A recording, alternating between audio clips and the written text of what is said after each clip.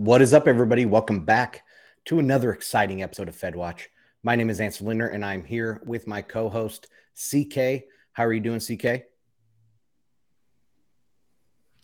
I'm doing well, man. Really excited to be seeing you in a little bit more than 2 weeks in person. I don't know how much y'all know this, but Ansel and we spent a lot of time together virtually, but we have spent very, very little time with each other in person.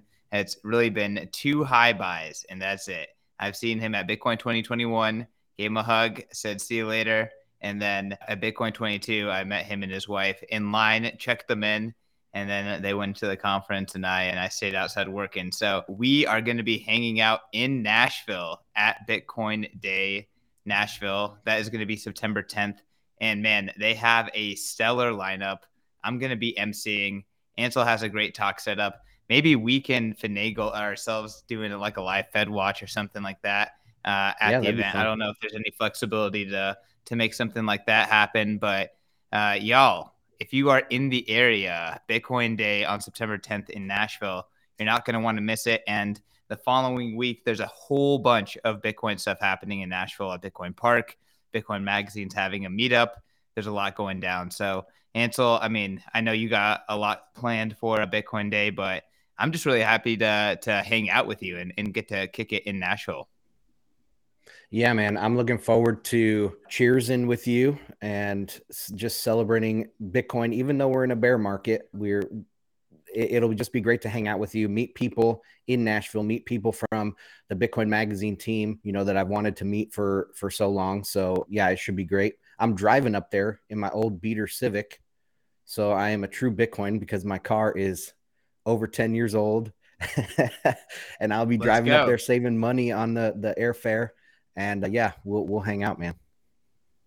Let's do it, dude. I'm excited. Again, it's going to be a blast. Just like, looking at the lineup, you got Robert Breedlove, you got Dylan LeClaire, You got Ansel, you got Kent. I will be emceeing, hopefully maybe finagling a live FedWatch episode. You got Zach Vole. So many great speakers that are going to be there. I love bear market conferences. And guys, like there's going to be, the Bitcoin conference. There's like 25,000 people and, you want a chance to meet Robert Breedlove or Dylan LeClaire, hang out with Ansel, like fat chance, no chance.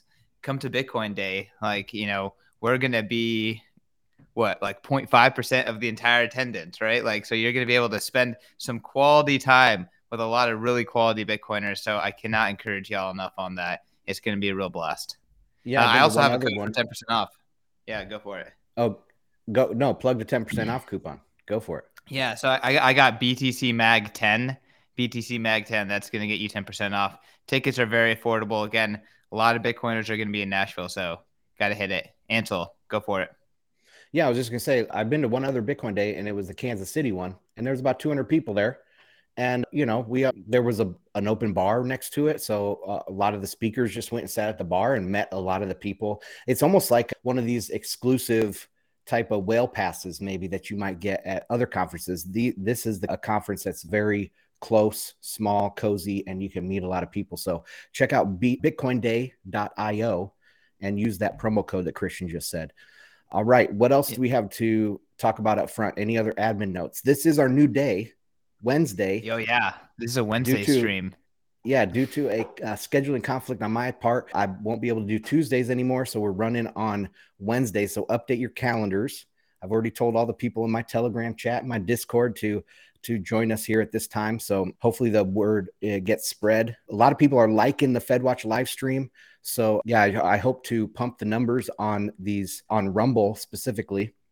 Pump the live numbers on Rumble. Get us in there up like 500 concurrent viewers. That would be pretty awesome. And what else do I have to pump on my admin notes? Oh, my newsletter. Just sign up bitcoinandmarkets.com. Sign up for my free newsletter. Such a good newsletter.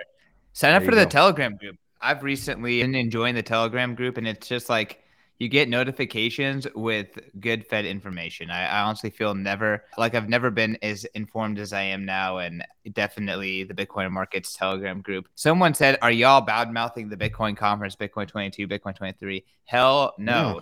Best conference. You should definitely go to that. Go to Bitcoin Amsterdam. That's October 12th through the 14th in Amsterdam. That is going to be absolutely amazing. It's the biggest event on this side of the year, right? So Bitcoin 2022 is the biggest event of the year. Next is Bitcoin Amsterdam in terms of Bitcoin. So you got to go to the Bitcoin conferences, but Bitcoin Day is a local event, much smaller, but you can hang out with me and Ansel because we're just going to be there. Like I'm telling you, Yeah. venue is And a, it's is a a much more manageable. It's a couple of rooms. It's like a giant, well organized meetup versus like a big industry event like the Bitcoin conference. right. Yeah, it's completely different events. The man in Miami, I was just in awe. Like the first year I went down there in 2021 when it was in what was that neighborhood called? Like Wedgwood, Wynwood? Houston. Oh, sorry. Wynwood? Yeah. Wynwood. Yeah, it was in Wynwood. And I was just like, oh man, Bitcoin has arrived because it's like 10,000 people. And then the next year, holy crap, it's 25,000 people. And it's just like a huge, just a wow thing that you need to go to. If there's one conference, obviously, to go to, it's the Bitcoin conference. But the Bitcoin Day, yeah, it's just a real big meetup, and it's made to be local. So Nashville has one that, like I talked about, Kansas City. You've been to the Sacramento one. It's kind of like a traveling meetup. Really cool idea. But all right, we've pumped Bitcoin Day. I think people are going to sign up now. So what should we get into today's topics? Oh, magazine, go. Before I'm sorry guys. This is a show fest, but y'all, the next issue of the Bitcoin magazine might be better than this one. So they really hit it out of the park and it's coming out soon. So you can get a subscription. The cheapest way to get a subscription and get the censorship resistant issue is to get the subscription right now. So that way you get this one delivered to you immediately. And then when the new one comes out next month, you get that one very quickly and at the lowest price automatically. So get the new Bitcoin magazine, get a subscription, check out our store. I'm rocking some new Bitcoin magazine swag. So some bear market swag. But yeah, let's get into the show. Enough shilling from, but a lot of good stuff is happening, y'all. So don't miss out on it all. Yeah, this is the best bear market. It's been hard that it's been so long, but like there's the biggest community now and lots of stuff happening. So it's easy to make it through this bear market. All right, for today's topics, I have Bitcoin and currency update. We're going to do a quick Pakistan update because we talked about that last week and a few things have happened. We're going to go over Jackson Hole, like a Fed preview of coming up in the next few weeks for the Fed, and then wrap it up with ECB, their latest academic paper or report on CBDCs. And we're going to go through a few quotes from that. So let's jump right into the Bitcoin currency update.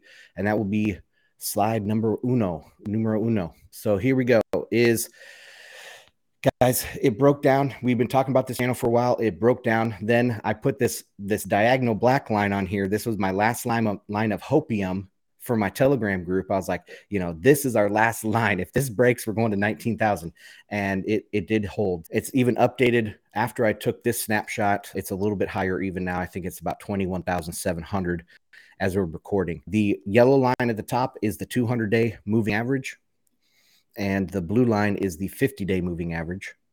The horizontal lines are where the kind of the volume resistance is above us. So I think it's interesting that the 200-day is kind of coming down to have a confluence with the volume resistance. And if the price does go up from here, that would be a likely next target zone for the price around 29,000. If it drops, who knows? But I do think that there's just not as much follow through from the bears at this moment. Price could have fallen a lot more over the last few days, and it has been held up. So that's what I have for the Bitcoin price. Any comments, Christian? Yeah, I mean, we just got to keep watching the chart and try to, I would say, keep DCAing, never sell, obviously, if you are not living on Bitcoin, and try to use this information to make smart decisions. A lot of this stuff, you can kind of see it playing out.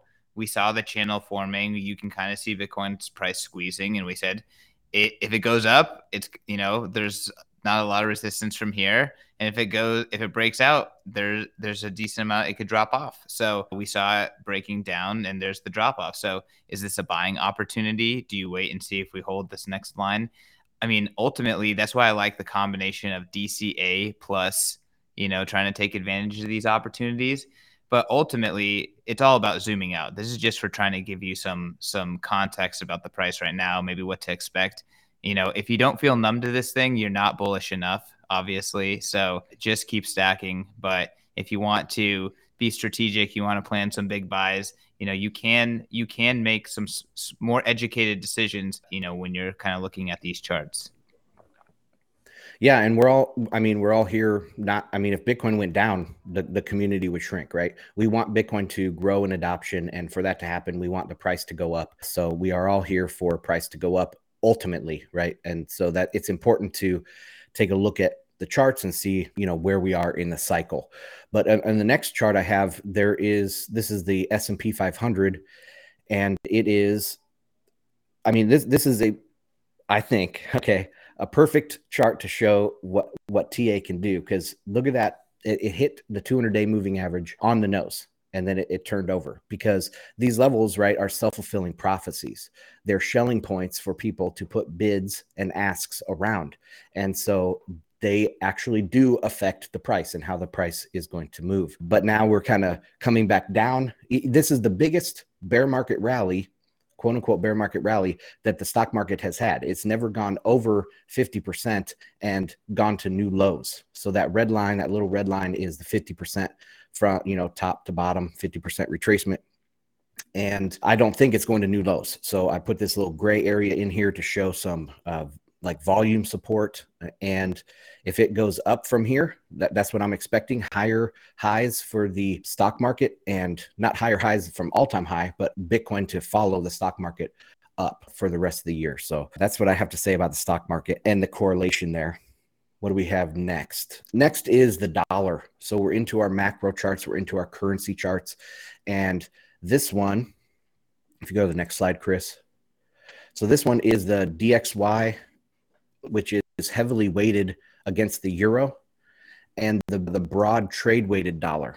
And as you can see, over the last couple of years, the euro heavy DXY has gone up much more relative to the more broad weighted trade weighted dollar. If you go to the next slide, this is the breakdown of, go back up one, slide number 4, please. That is the composition of these. So the DXY, you can see, is pretty much 60% euro, where the broad trade weighted dollar is only 19% euro. And there's a lot of other currencies in there. This is reevaluated every couple years. This was the latest as of December 2019. So it might have even been updated since. But this is the US dollar weighted by how much we trade with these other economies. If you go to the next slide, that is zoomed out, the DXY versus the trade weighted dollar. Now, I've been a strong dollar advocate, as you guys all know, for the longest time. But right now, I think there is a little bit of overemphasis on the strength of the DXY. Because if you look at the trade weighted dollar, it hasn't even broken the Corona highs, the Corona crash highs. But the DXY is going through the roof. So really, this is just an evaluation of the euro. The DXY is an evaluation of the euro, not an evaluation on the dollar. And we all know why the euro is struggling. Next slide is talking some more about currencies here. The next one up is the Chinese yuan. And it recently broke up on some resistance going towards this kind of all-important 7.0. For many years, 7.0 was seen as like almost an unofficial peg for, top of the range that the CCP would let the yuan devalue to. And we're approaching that again. Of course, we've reported here on FedWatch a lot about what's going on in China. And I've been waiting for this currency to follow what's happening to the euro and the yen. So next slide is the Hong Kong dollar. So this is very much associated with the Chinese yuan, right? Because they took over Hong Kong here in the last couple of years. And as you can see, the last week it dropped from the top of this peg. And so in the currency markets, I felt that there was less pressure on the dollar. The dollar shortage was less acute, but it's starting to creep back up towards the top of this peg. So this tells me that the currency pressure is increasing in the financial system. Next slide.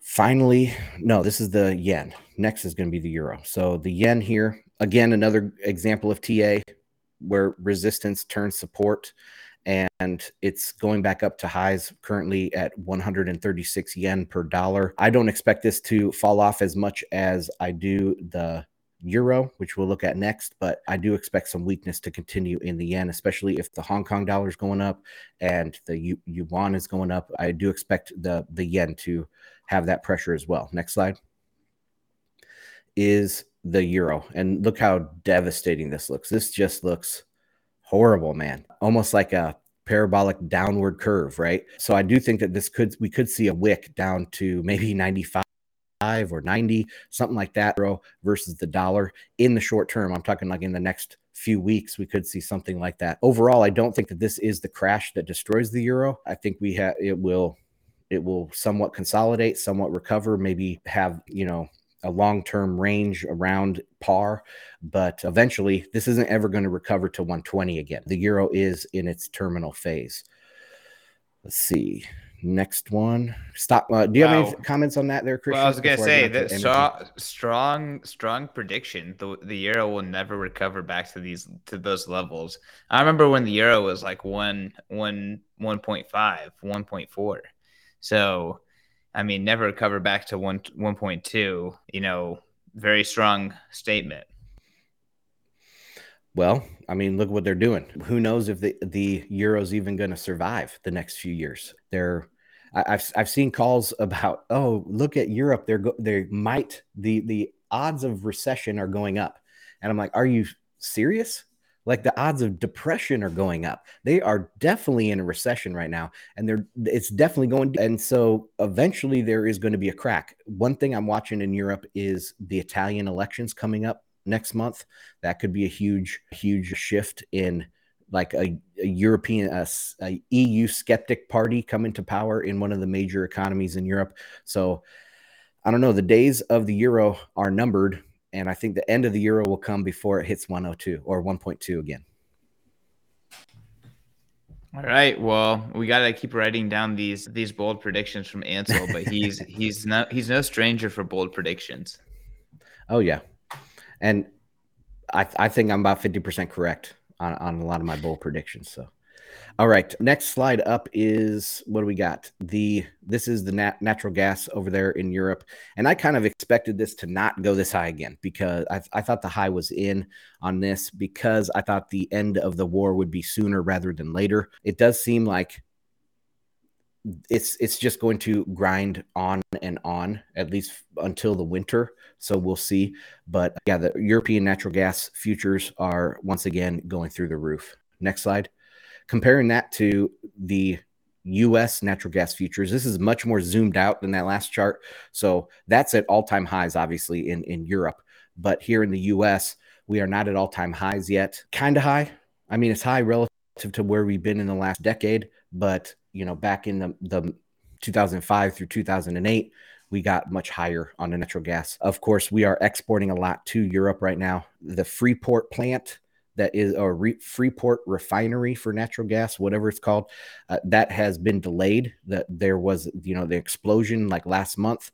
It was scheduled to reopen this week, but now that has been delayed another week. So we'll see when that reopens what happens to the price natural gas futures in the United States. What else do we have?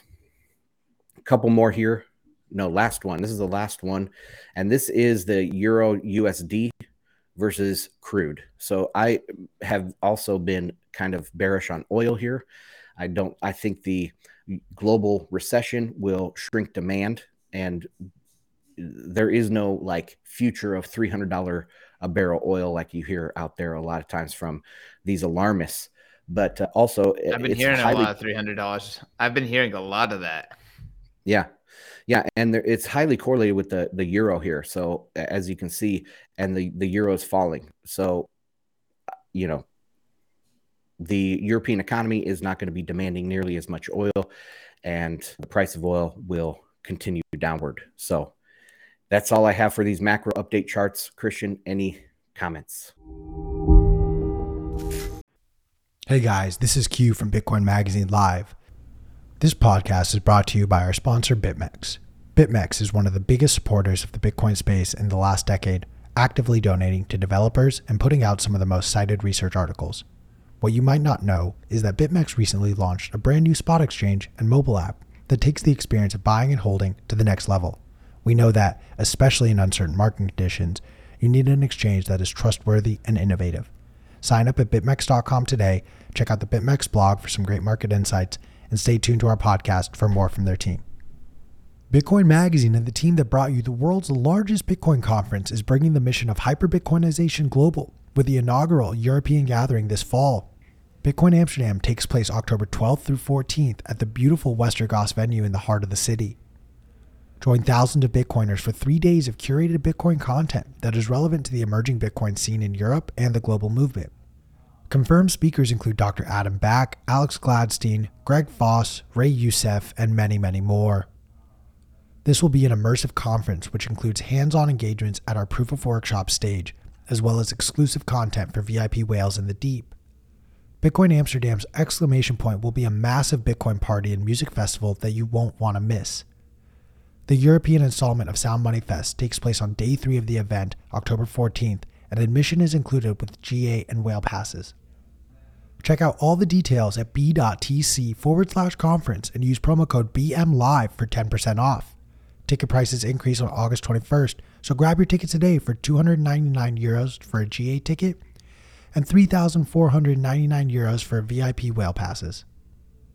If you're like me and want to gain a deeper understanding of what's going on within the Bitcoin market and broader macro environment, you need to subscribe to Bitcoin Magazine Pro today. There's both a free and paid version of this daily newsletter where our market analysts break down what's going on in the markets so you don't have to. Subscribe today at bitcoinmagazinepro.com.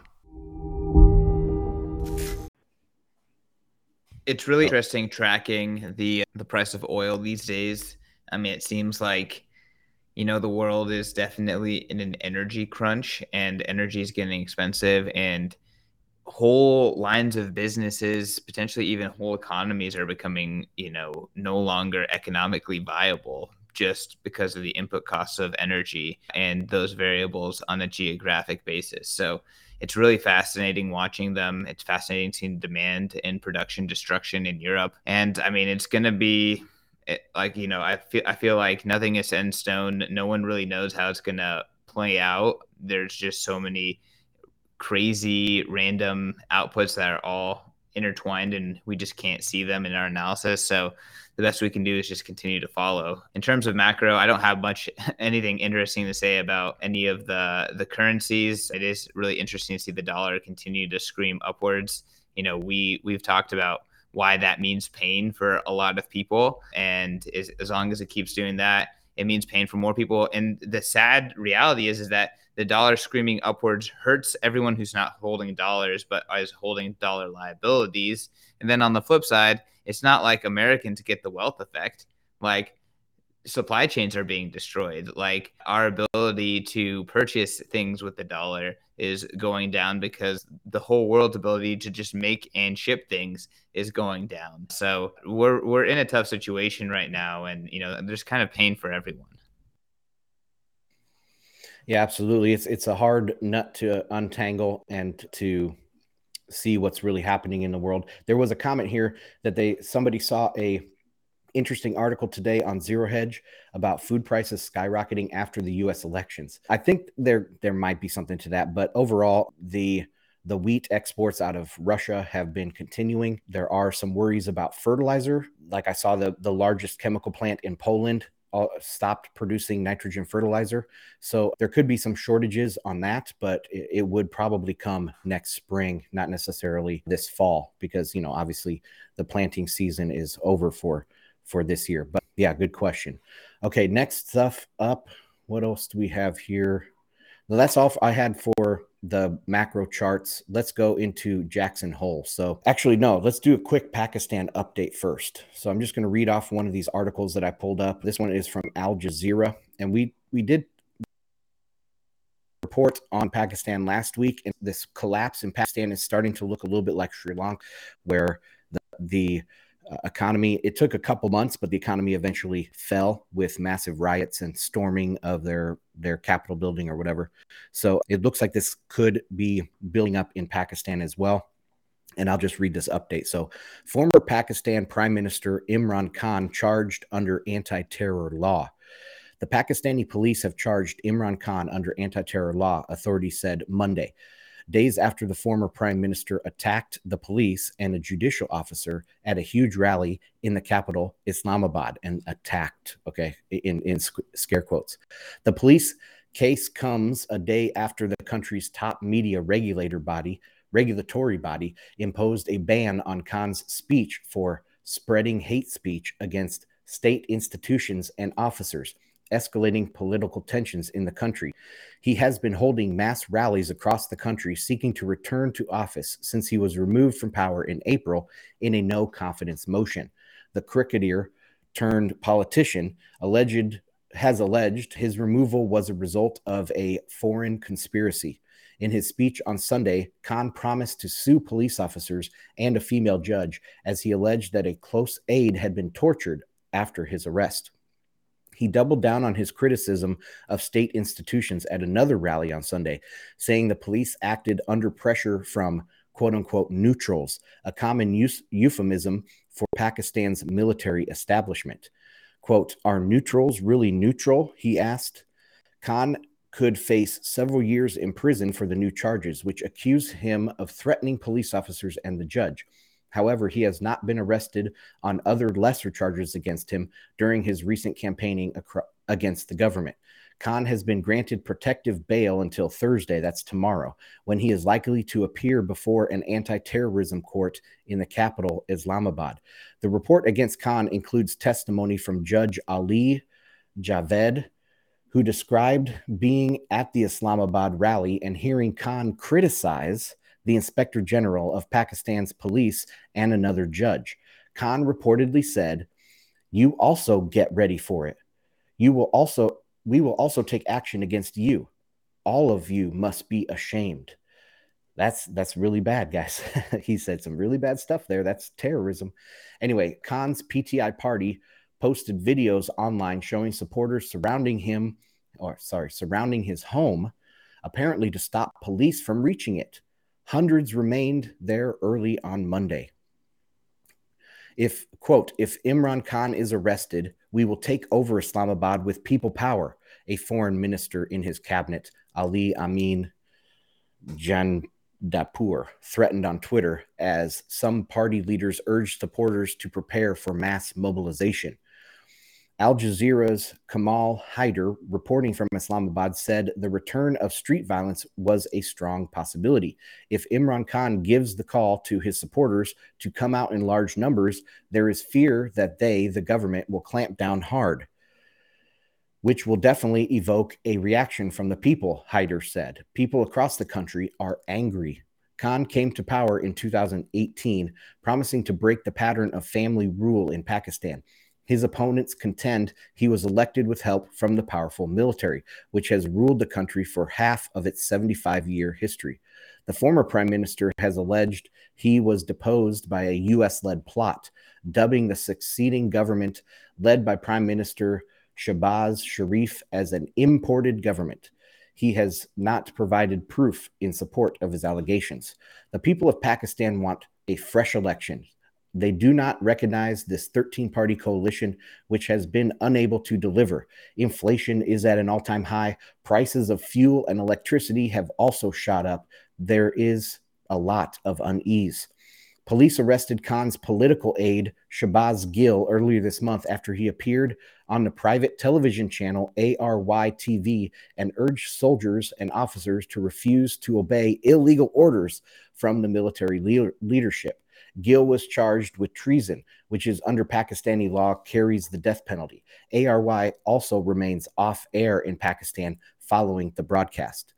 Khan accused police of abusing Gill in custody. Police say Gill suffers from asthma and has not been abused in detention. All right. That is the update from Pakistan. As you can see, there's threats of mass protests, mass riots in support of Imran Khan. It does look, from what I've read elsewhere, that he has a lot of support from the people. And if there was an election held today, he most likely would be reelected. So this vote of no confidence was held by the elites and I believe possibly influenced by the U.S. So, Christian, that is the update on Pakistan. Any thoughts?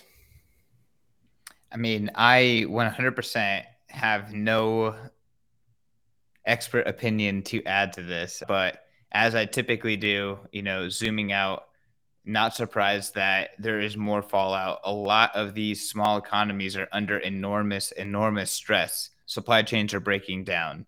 Their currencies are breaking down. Their debt is screaming upwards in terms of the burden denominated in their fiat currencies. So I think we're going to see more of this. We're going to see more Sri Lankas. We're going to see more Pakistans. It's going to continue.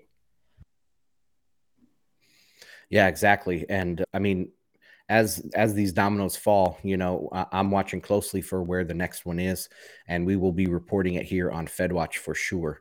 So, okay, the next topic is Fed at Jackson Hole. So let me bring this up. I just wanted to talk real quick about what Jackson Hole is. It is put on by the Federal Reserve Bank of Kansas City, and it's their economic policy symposium. It's put on every year for, I think, a week in Jackson Hole, Wyoming. For those that are unaware, the Federal Reserve is made up of 12 member banks, the most important really being the New York Fed, because that's where all the open market operations happen. But there are 12. And of course, those 12 banks are owned by Wall Street that also resides in New York. So when we talked about Jamie Dimon last week, being the CEO of JP Morgan, he's probably at this symposium, but he's one of the big important people in the Federal Reserve System, even though he is CEO of just a private bank. So some more of the history of Jackson Hole. It started in 1978, and it was first put on in Kansas City. And then it moved a couple years to Vail and Denver. And then in 1982 is when it ended up in Jackson Hole. So it's been there ever since.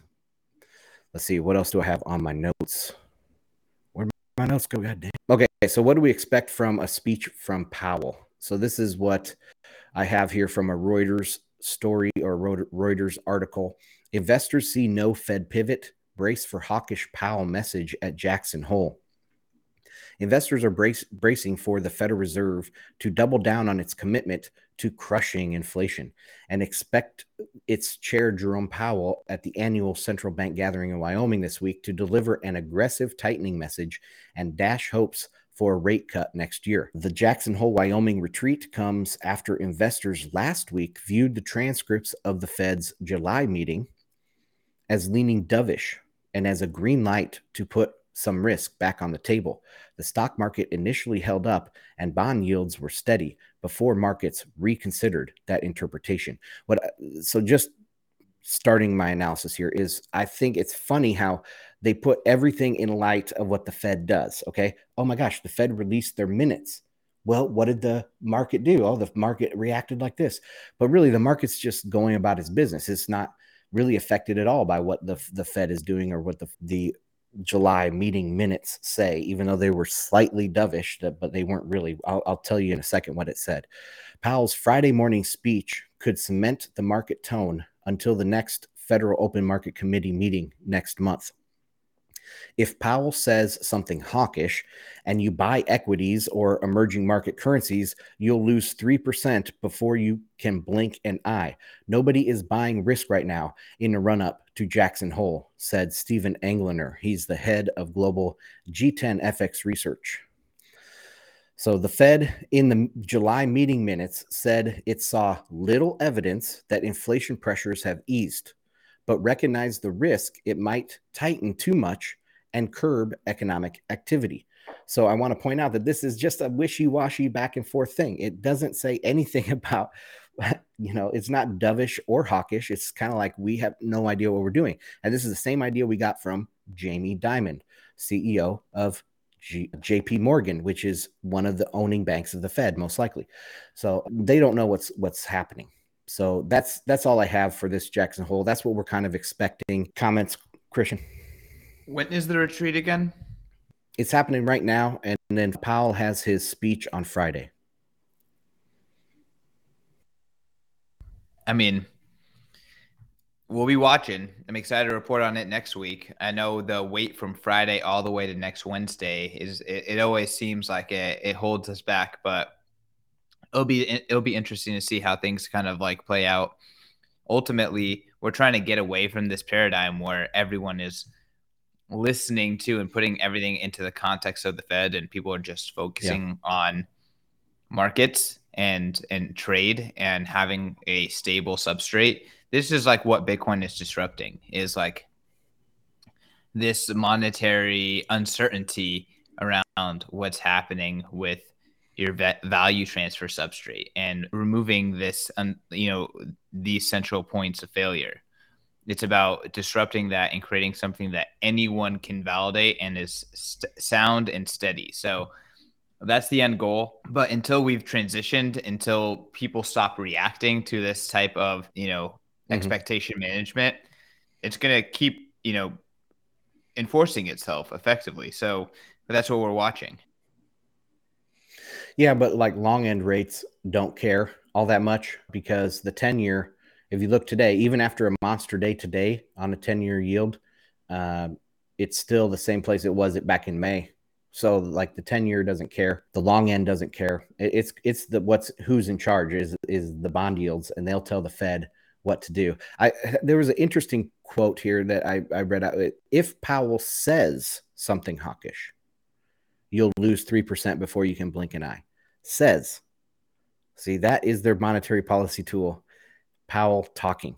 If he says something hawkish, the markets will move. It's not mechanical. I think everybody knows that deep down. They just don't want to admit it, right? But anyway, so let's see. What else do we have? Go ahead. I mean, that's been your unpopular opinion, right? Is that the Fed doesn't matter. They have no tools. And it's almost like it is known, but no one like is willing to just admit it straight out. It's just kind of assumed in the way that they talk about it, right? Is like based on what they say, this is how the market will respond. It's almost like assuming that them speaking it is the actual action in which will then implement it into the economy. Exactly. Yeah, I mean, I think, everyone knows deep down that is the truth. It's just a matter of breaking the programming and breaking through the mythology of the Fed. All right, so the next thing I have, I just want to talk a little bit about CPI. I saw a tweet, so I looked this up. The Cleveland Fed, they do a inflation now indicator. We've talked about this inflation now indicator before. It's similar to the GDP now indicator that the Atlanta Fed runs. But let me pull up here. It's saying it's been updated, and it's saying that the August expectation for CPI, this is month over month, is 0.09, and it keeps falling. I think it fell from like 0.15 now down to 0.09, and we could see another month over month of 0% on the CPI. So I think that's very important to consider when you're thinking about Powell, when you're thinking about what he's going to do, because he said that he's going to be hawkish until CPI looks like it has turned around. And 2 0 prints in a row, month on month, is a pretty good signal to me that they could be ready to pivot. So I wanted to bring that up. Also, looking forward, September. Go ahead. Wait, you're still feeling pretty committed on the idea that there's going to be a pivot? Oh yeah, and not because of the best laid plans of the Fed, but because the market is going to force them. Just look at what's happening around the world. They're already getting a lot of pressure. I'm sure other central banks are calling them up and saying, "Come on, Powell, you need to throw us a bone here and at least pause your rate hikes." I mean, I'm sure he's getting pressure from everywhere, especially the ECB. Can you imagine those conversations between Powell and Lagarde? She's begging him to stop, and he's probably just like, sorry, we're going to raise rates until our inflation comes down. So I don't know. They're going to be forced eventually to pivot. It's not going to be like we've said this for years in the sound money space, that the Fed is always behind the curve. They always follow what the market does. And so if we're going into recession, the Fed will pivot. I don't see any other choice for them. Now, how high do they get before that? Right now, the 10-year is sitting at 3.1, and they want to raise 50. If they raise 50 basis points in September, the top limit will be 3%, and the 10 years at 3.1%.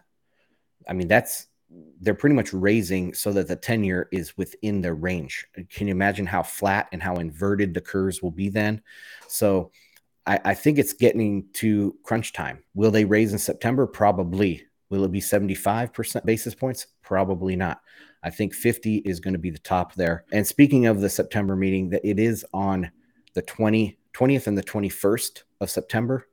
So it's still 4 weeks away. And lots can happen before then. The CPI comes out. The July PCE comes out, which I think will be a surprise to the downside since CPI was 0. I think the PCE will also be very, very low, surprise to the downside. I saw Kent, who writes at tcm.co with me. We have a little blog there. He did some research and he said that this last month-on-month change, so from June to July, month-on-month CPI was the largest single month drop since World War II. That's pretty significant. And I think that the Fed is going to be looking at that. They're also going to be looking at expectations. Well, they'll get the August reading before they come out with their decision in September, which if it's 0 or negative, yeah, I think they're going to get what they need, and they might even not raise. They might raise 25 basis points or something like that. Do I sound crazy, Christian?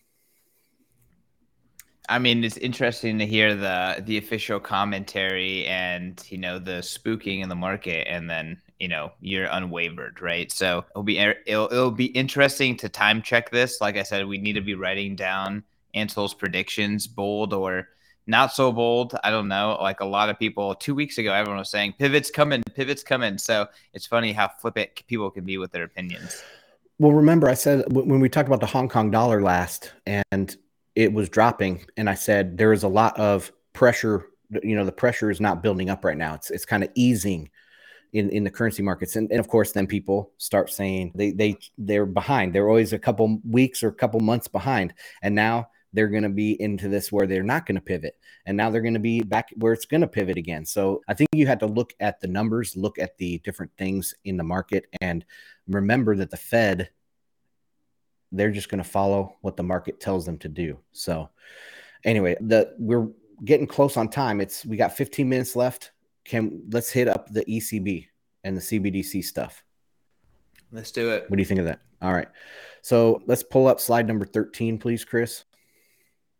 All right. So this was a story in Zero Hedge, and I'll read it out here for the people on audio, the audio version of this. So the ECB says cash not fit for digital economy, dismisses CBDC privacy concerns.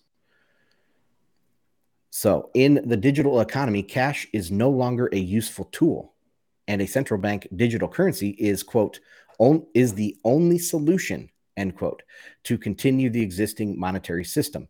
According to a new paper from the ECB, researchers concluded that the CBDC, like a digital euro, could be the only solution to facilitate a smooth continuation of the present monetary system, despite widespread concerns that CBDCs would limit the credit supply and function as a disruptive force in the financial markets. The paper rejected these concerns as unfounded. And I didn't read all of it. It's a 20-page report, but I read a lot of it, and yeah, they just dismiss it. Oh, those concerns, they're not valid. They don't dive in and give you any argumentation about why these concerns are wrong.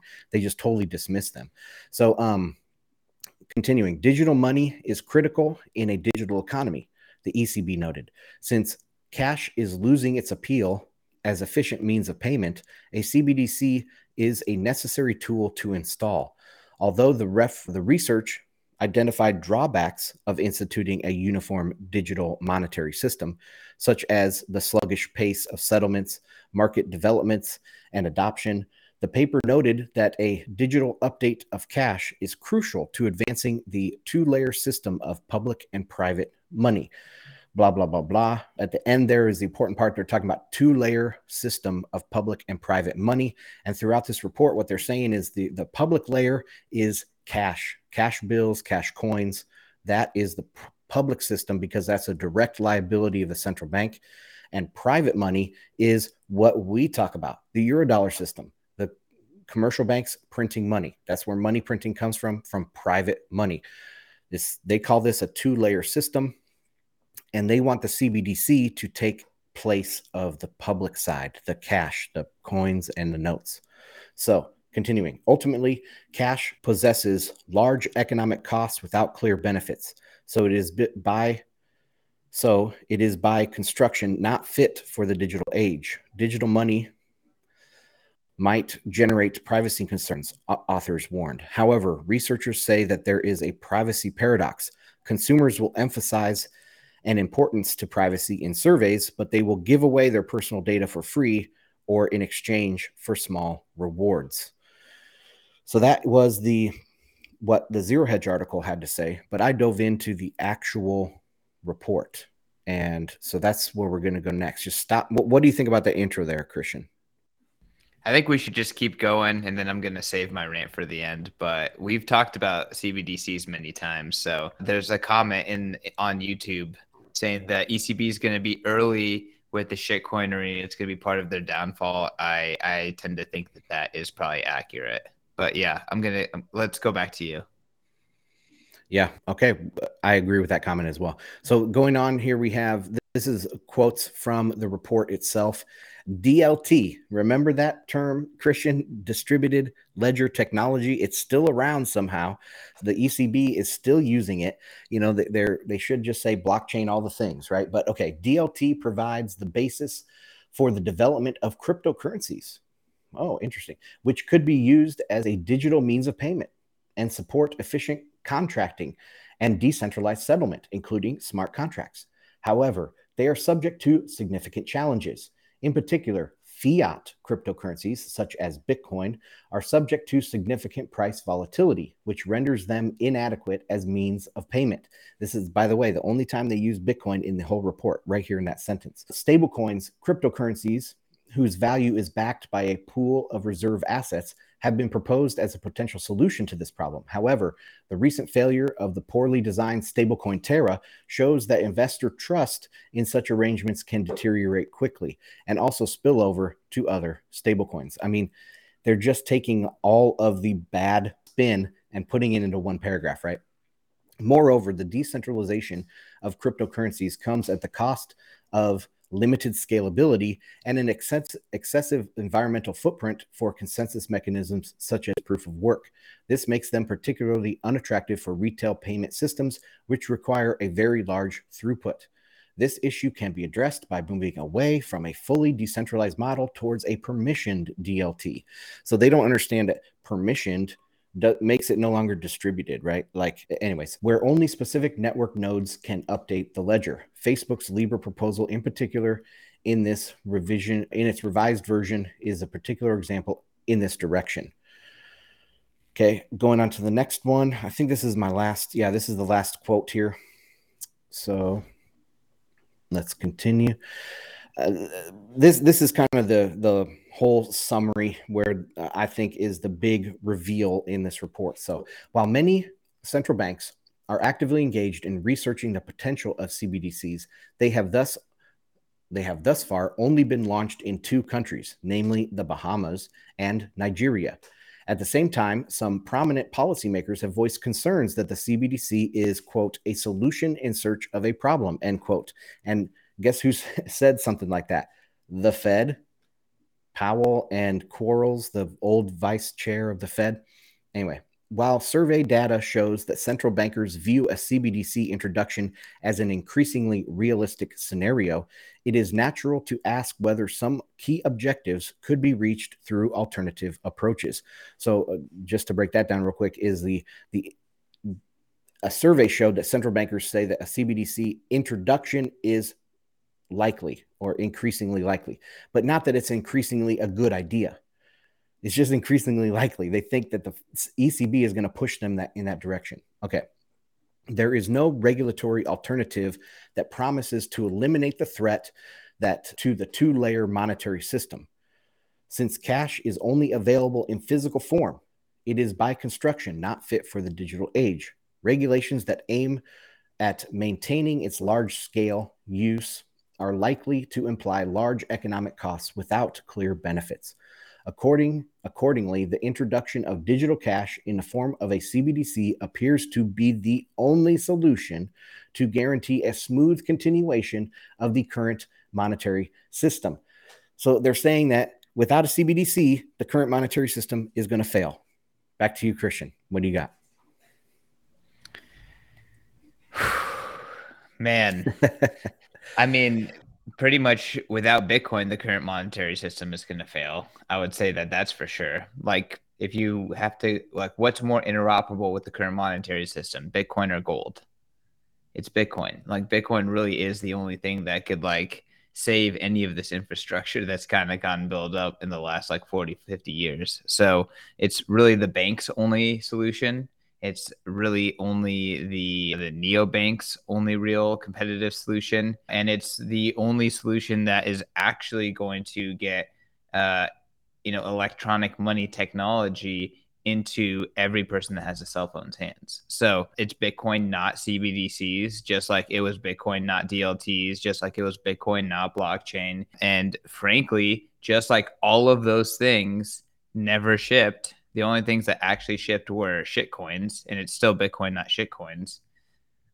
I think, and Ansel thinks, like, these CBDCs will never actually meet mass market usage. Like, I don't think these central banks with their forward guidance are going to get anyone to use this stuff. So we'll see what China can do.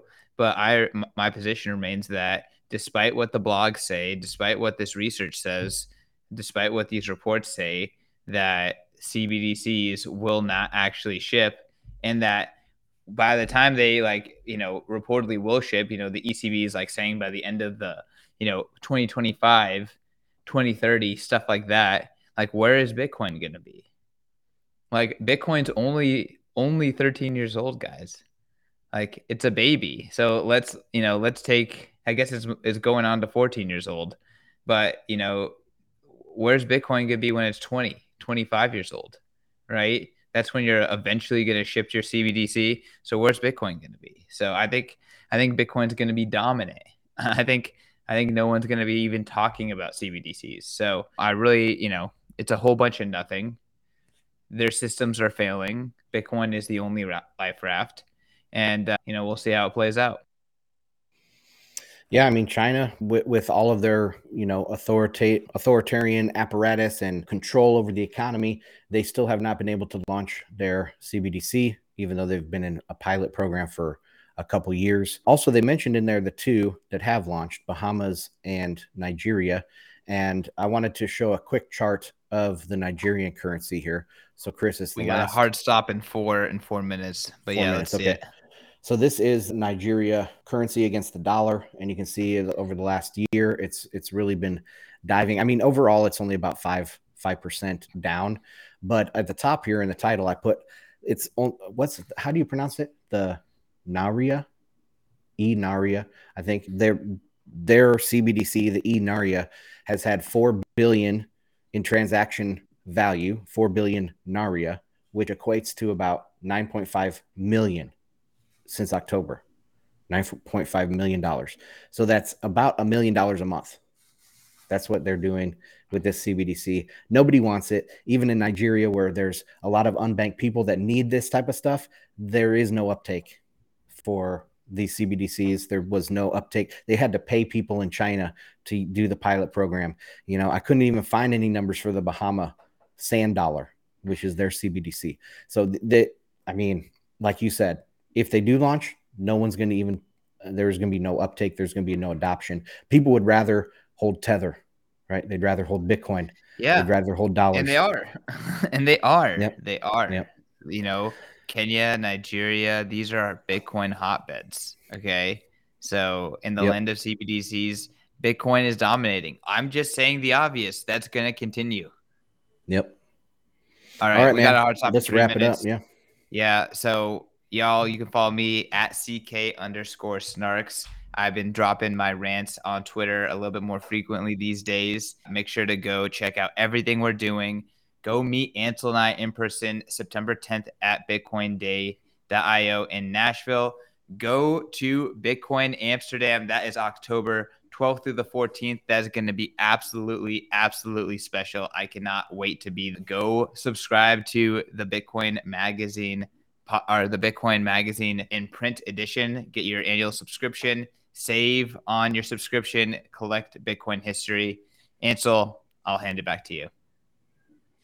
Yeah, thanks for joining, guys. Remember to reset your calendars to Wednesdays at 3 p.m. Eastern. FedWatch will be live, and I want to get up to at least 500 concurrent live viewers. Push the like button. That's it, guys. Thank you.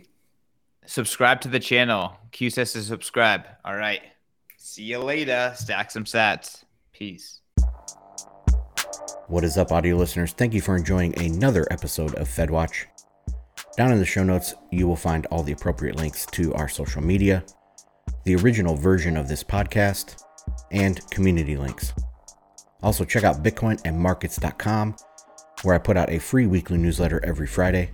And there you can also help support the show by signing up to become a paid member. See you next time.